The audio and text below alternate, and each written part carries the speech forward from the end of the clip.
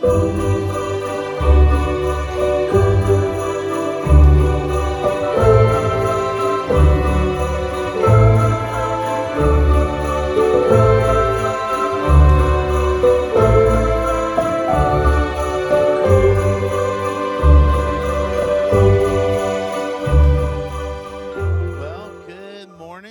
good to see you this morning. Those of you who are able to join us here, or those of you who are joining us online. I know there's a lot of people who are traveling over this kind of crazy season, and so we're always grateful that we get to join people wherever they are on the road sometimes, and that's wonderful. My name's Steve Cunningham. I get to be the lead pastor here at Wellhouse. Always grateful for the opportunity to get to serve alongside of so many wonderful people. We have a lot of great folks who just serve because that is what Christ did, and that's who they want to be. And we have a lot of opportunities for you to serve over the next couple of weeks, and Chris mentioned those. And if you're anything like me, you're like, I can't remember what was it he said. He talked about some dates and times and those kinds of things. We have these cards look like this, and they have all the information on the back. So over the next couple of weeks, if you're wondering what's going on, grab one of those. They're at the communion tables on either side. Pick those up. They'll help you out. You can put it right on your refrigerator, or if you want to invite a friend, a neighbor, whoever, coworker to join us, that would be wonderful. We're looking forward to all the great things that God has called us to do here as we wrap up this 2022 year and move into a new year. And as we are kind of gearing up in this season, last week we started a new series called Awe and Wonder, and really the idea is kind of reclaiming in our life this sense of awe and wonder that we lose over the course of time. When I was a young kid, my mom loved to decorate the Christmas tree. She's had the same Christmas tree. It's an artificial tree since I was in junior high. So it's many moons old at this point. She's had it for a long time, but I remember growing up and we would always go and pick out a real tree. The last year that we did that, we bought a tree and it was like the trunk of it was crooked all the way up. So I remember my mom, having my dad put it in, and it was kind of crooked this way. So he cut another couple inches off. And by the end of it all, I promise you that the tree was like 1.5 feet tall. My parents were like, this will not do. Went out, bought an artificial tree. That's what we have. But every year, my mom would select the date of, when we would decorate the tree, and she would meticulously, as we all kind of just sat back and let her do it, she would meticulously wrap every branch. She still does this, every branch with lights. There's tons of lights on the tree. And then she would have everybody lay on the floor underneath the tree and look up at the lights. And I would lay there and I would think, this is dumb. When can we end this, right? But not for her. Not for her. It was amazing to watch her every year take a few moments out and look up at the lights and reflect back on all the years through all the different traditions and people who had been involved in her life. And think about the ways in which God had blessed her. And think about the ways in which, her life had changed and moved in so many different ways. And to my knowledge, I think my mom still does this on her own now. And I think, man, isn't it cool the times where we kind of restore that awe and wonder in our life? Because so much of life can suck the awe and wonder out of it. Like the things that kind of, what happened? Oh, okay. I paused right at the sucking part, didn't I? So much of sermon done. So many things can suck. Period. You're dismissed to communion. And the church said, glory. All right. Truer words never spoken.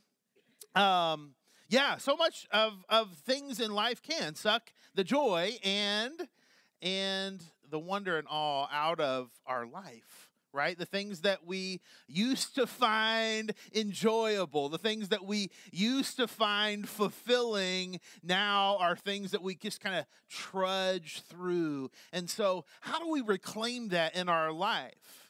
How do we look back? And then last week, we kind of talked about this idea that hope and wonder are intrinsically tied together. Hope and wonder are intrinsically tied together, and that when we lose a sense of one, we often lose a sense of the other. And that's why I feel like in today's world, man, it's so hard sometimes to be a Christ follower, because when we begin to lose our sense of wonder in the world, we begin to lose our sense of hope that maybe Jesus is doing something in the world today.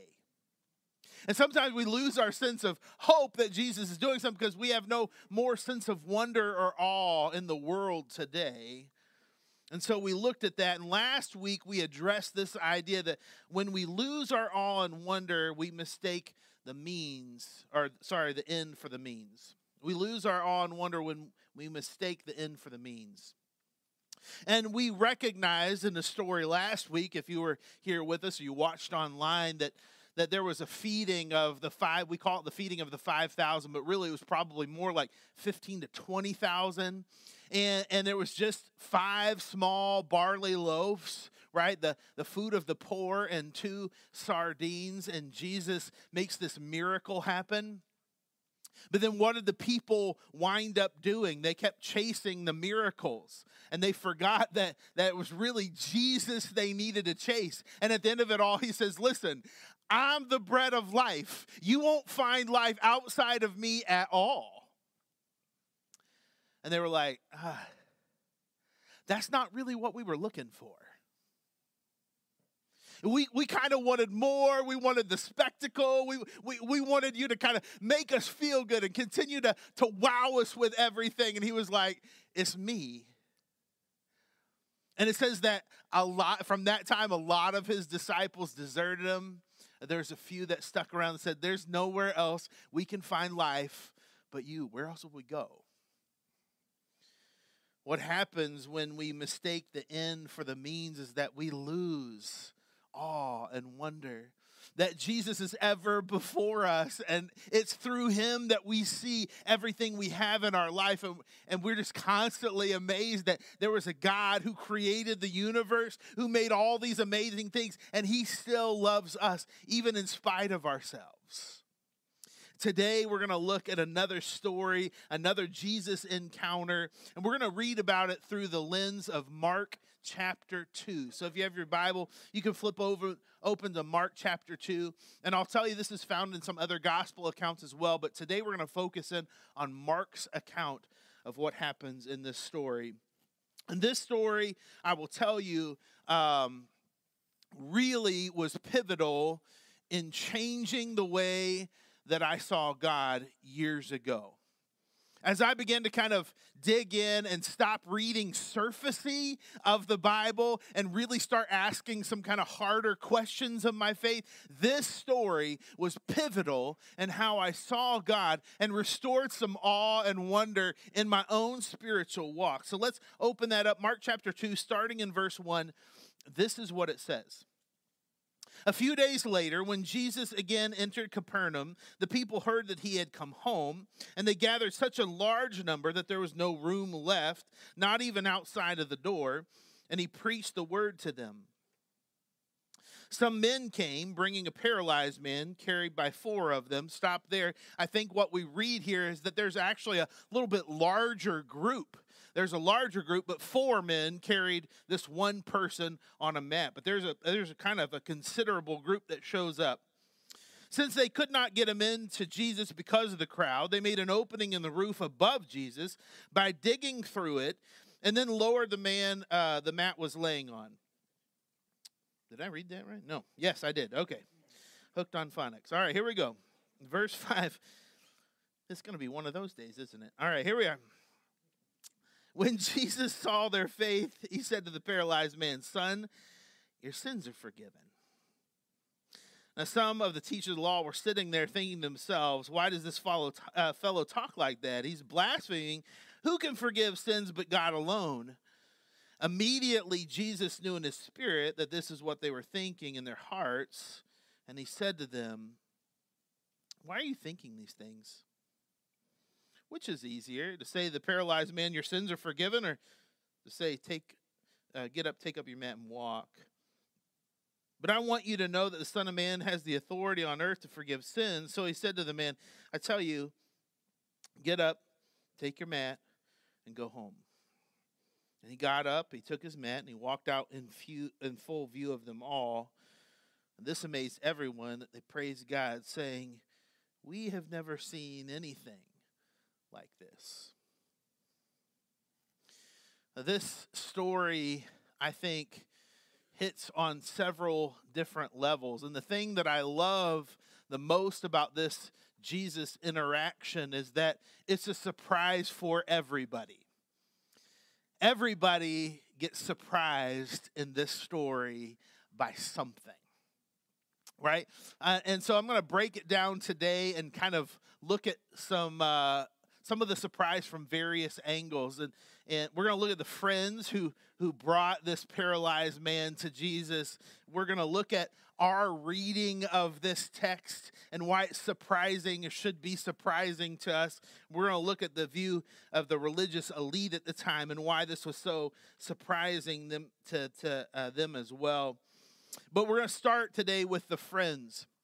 And I want us to kind of go back in this story that we read together and recognize that there's a group of friends who sees Jesus as the answer to what was really happening with their friend. And we don't know how many friends were gathered up, but we know at least 4 of them had brought him on a mat. He was paralyzed. We don't know exactly what that story was about.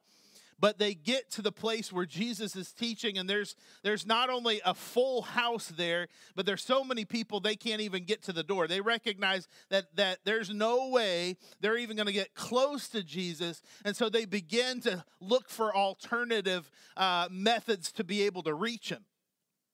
And so eventually somebody amongst the friend group says, I think the only way in is through the roof. And so they hoist this guy up somehow on the roof, and they begin digging through. And in other manuscripts, we read that they have to break through a tile roof. Now, tile roof lets us kind of know in that day and age what kind of house this was. That this was a house that was kind of in the upper echelon. This was a fancy house because not every house would have tile on top. It would mostly be thatched roofs.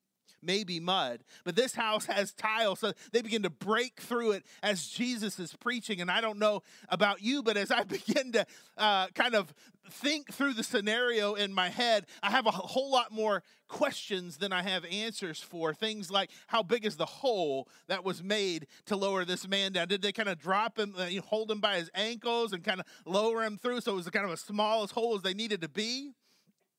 Did they make it big enough that his whole body could fit through? And how long did that take?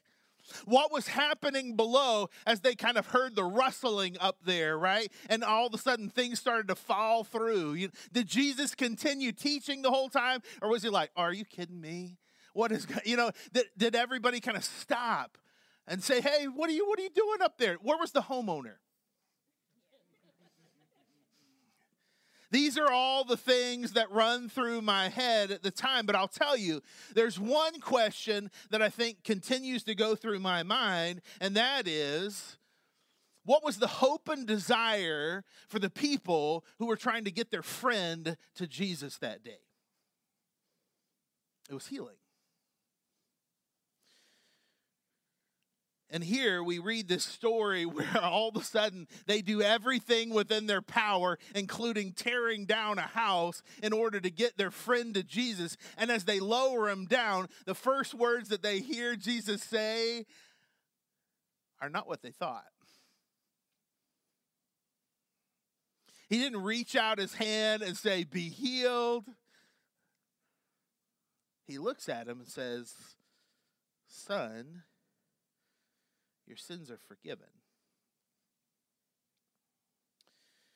And I can't help but think for those men who were lowering down the mat and had great anticipation of what was happening, they were like, that's good. But we kind of showed up for a whole nother reason. I don't know if you're aware of this, Jesus, but this man couldn't walk through the crowd. I don't know if you know this, Jesus, but the whole reason why we tore a hole in the roof, the whole reason why we hoisted him up onto the roof to begin with, is because this man can't walk for his own self. And so I'm super glad that you would be willing to say his sins are forgiven, but how about you heal him? And if I'm being honest with you, and I think if you are being honest with me, I think there's some times in our life where we lose a sense of awe and wonder because Jesus doesn't do what we expect him to do in our life.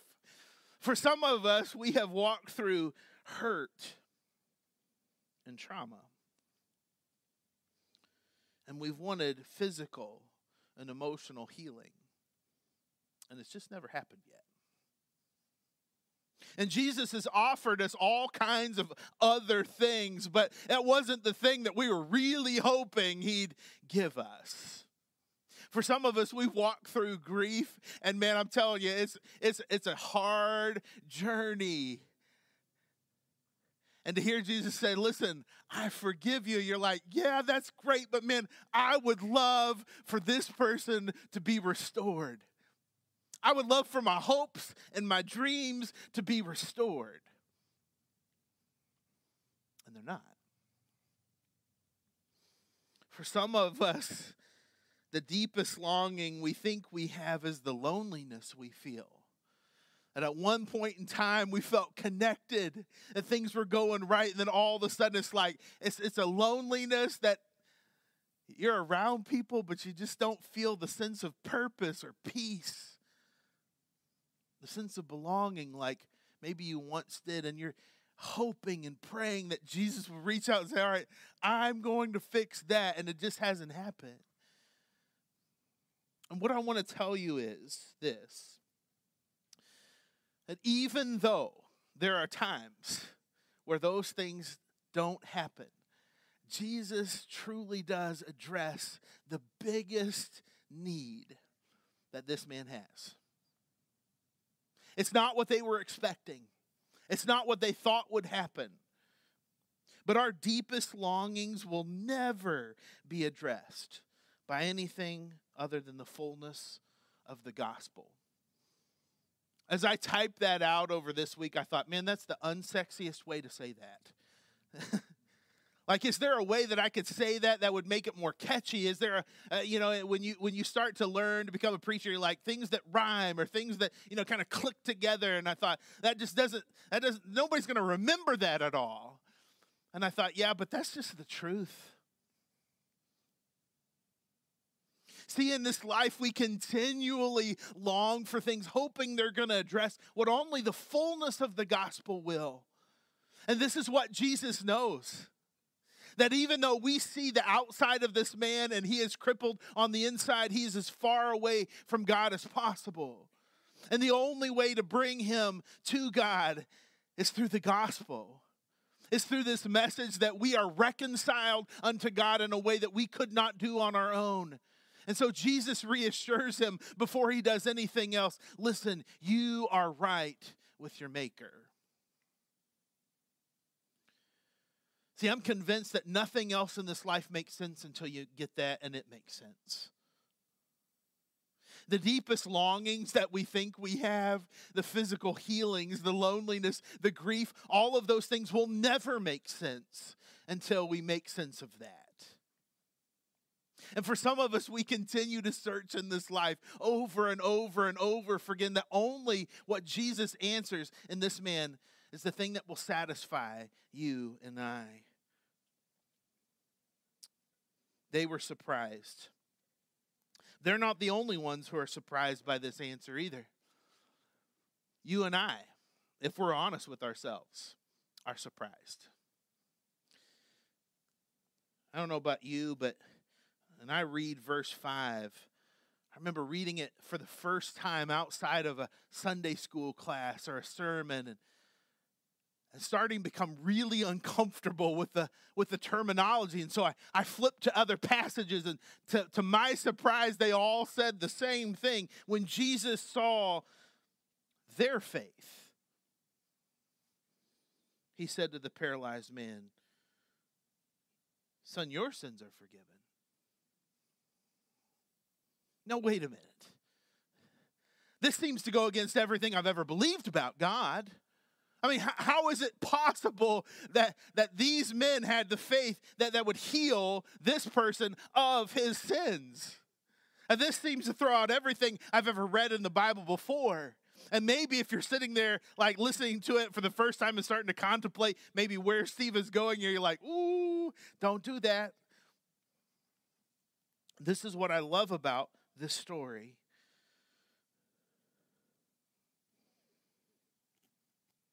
It causes us to be uncomfortable. It causes us and challenges us in the things that we think we know about God and how he operates. See, their faith caused a response from Jesus. That's not really news for us. Shouldn't be. After all, we believe in prayer, don't we? And that's why we gather together as the saints, isn't it? And we gather together and we pray for one another because we believe that our faith in community is a stirring for the God who loves us so much. And this is exactly what his friends do in this story. But another problem arises when we solve that one, or when we answer it, is that forgiveness is given without being asked. Have you noticed that? The man says nothing. He doesn't say, "Listen, I have sinned. It's not the prodigal son. I've returned home, and you need to know I have lived a very, very sinful life. Forgive me." No words are spoken. And Jesus reaches out and he gives forgiveness. And I wonder if that tells us something about the awe and wonder of God. What if God creates his own opportunities to give grace? Think about the woman at the well. And we read that story that Jesus had to go through that place. It's like he's compelled to, even though he doesn't have to. And everybody else leaves and he sticks around and he waits for the opportune time to meet with her. And maybe he's looking for opportunities to give grace. See, you and I, we look for opportunities to not. And it's hard for us sometimes to muster up those things and say, all right, listen, I'm going to be gracious, even though you don't deserve it, even though you've never asked for it, I'll give it to you anyway. But what if our God does something different? What if it's not a ritual that we have to go through? It's his constant pursuit of us, that he's continually looking for opportunities to pour out grace on his children. See, I think for too long, we have become accustomed to worshiping something that does not truly exist. See, if the God you worship fits perfectly in a box, it is not God you are worshiping. If it can be so easily contained, it is a set of beliefs. It is a religion. It's a denomination, but it is not God. And the moment we begin to try to worm him into a specific place, a specific action style, then it no longer ceases to be God. See, if I can explain him and his methods and the way in which he interacts with humanity, well, then he's not that powerful of a God. But if he's beyond my own comprehension, if he works in ways that seem mysterious to me, then suddenly he's greater and I become less. The thing I love about this is that Jesus is uncomfortably comfortable in situations in which I am super uncomfortable.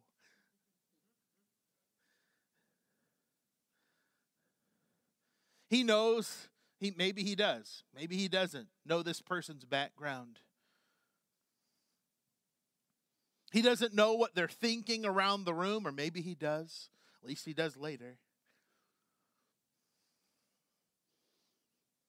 But he doesn't falter in his first words. And I want to tell you this today. If you have ever, for even a moment, wondered if you could get past the sin in your past, I want to let you know this is the first words that your Savior longs to speak over you. It's gone, and it's okay, and you're reconciled. He surprises the friends. He surprises us, the readers. He surprises the religious experts of the day. He forgives the sins, and then all of a sudden, some of the teachers of the law, the people who know the Torah the best, the people who have the most, at least it appears this way, right-standing relationship with God, begin to have doubts and question, why does this fellow talk like that? He's blaspheming. Who can forgive sins but God alone? This is a legitimate question.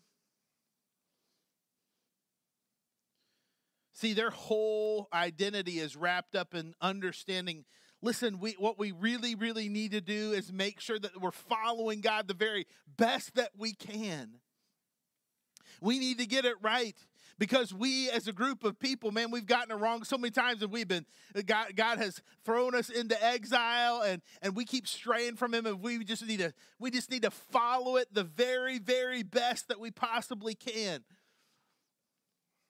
But what happened was they began following rules and not following God.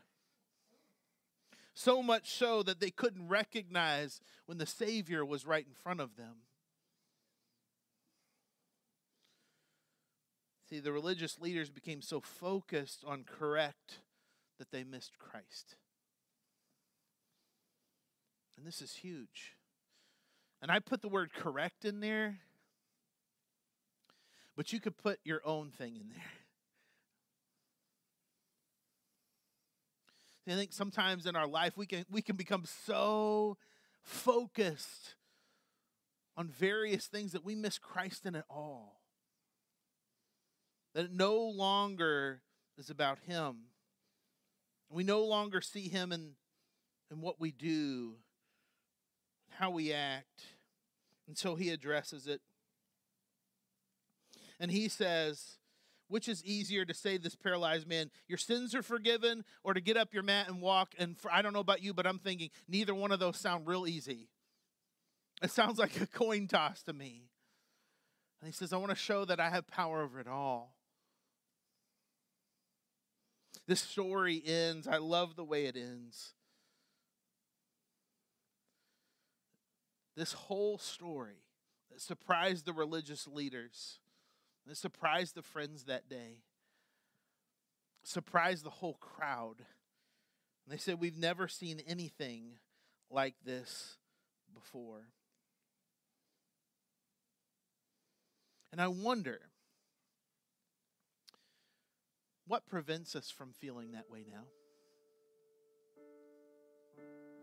I wonder what that is in us that says, man, I have just never seen God move like that before. Wow, it was so amazing. It was so wonderful. It was so heart-touching. It made me feel so close to God and what he wants in my life. Maybe what it is to finally take God outside of the box. And to say, listen, God, there is nothing beyond your control. And maybe the deepest longing I thought I had really isn't the longing that my heart needs. And maybe I just need to rest in you and trust that you're big enough and that you have it. And I don't have to pursue correct. I just need to pursue you. When everything else is stripped away, there he is. And your sense of awe and wonder is restored. And just a moment, we're going to go to the tables. And the table represents Christ to us. That no matter where we come from or what's happened in the past, he invites you. And he says, listen, you have a right relationship with me. So come, child. For some of us, that's hard. And we need a friend who will join us in that and say, listen, on the moments you can't carry yourself or you can't have faith enough for yourself, I'm right here and I will never let you down. So wherever you find yourself today, as we get ready to be dismissed to the tables, know that Christ waits for you there. And he loves you. And he forgives you. And he's ready to fill you with a sense of awe and wonder in him. May the Lord bless you and keep you. May the Lord make his face shine on you and give you peace. Now to him who is able to keep you from falling and present you before his glorious presence without fault and with tremendous joy. May you be swept away in God's love for you and transformed through the Holy Spirit's power within you. Thanks be to the only God, our Savior, who is unparalleled and unchanging, who is matchless and merciful, who is supreme and sufficient, who is before all things and through all things and in all things, both now and forever. You're dismissed at the tables.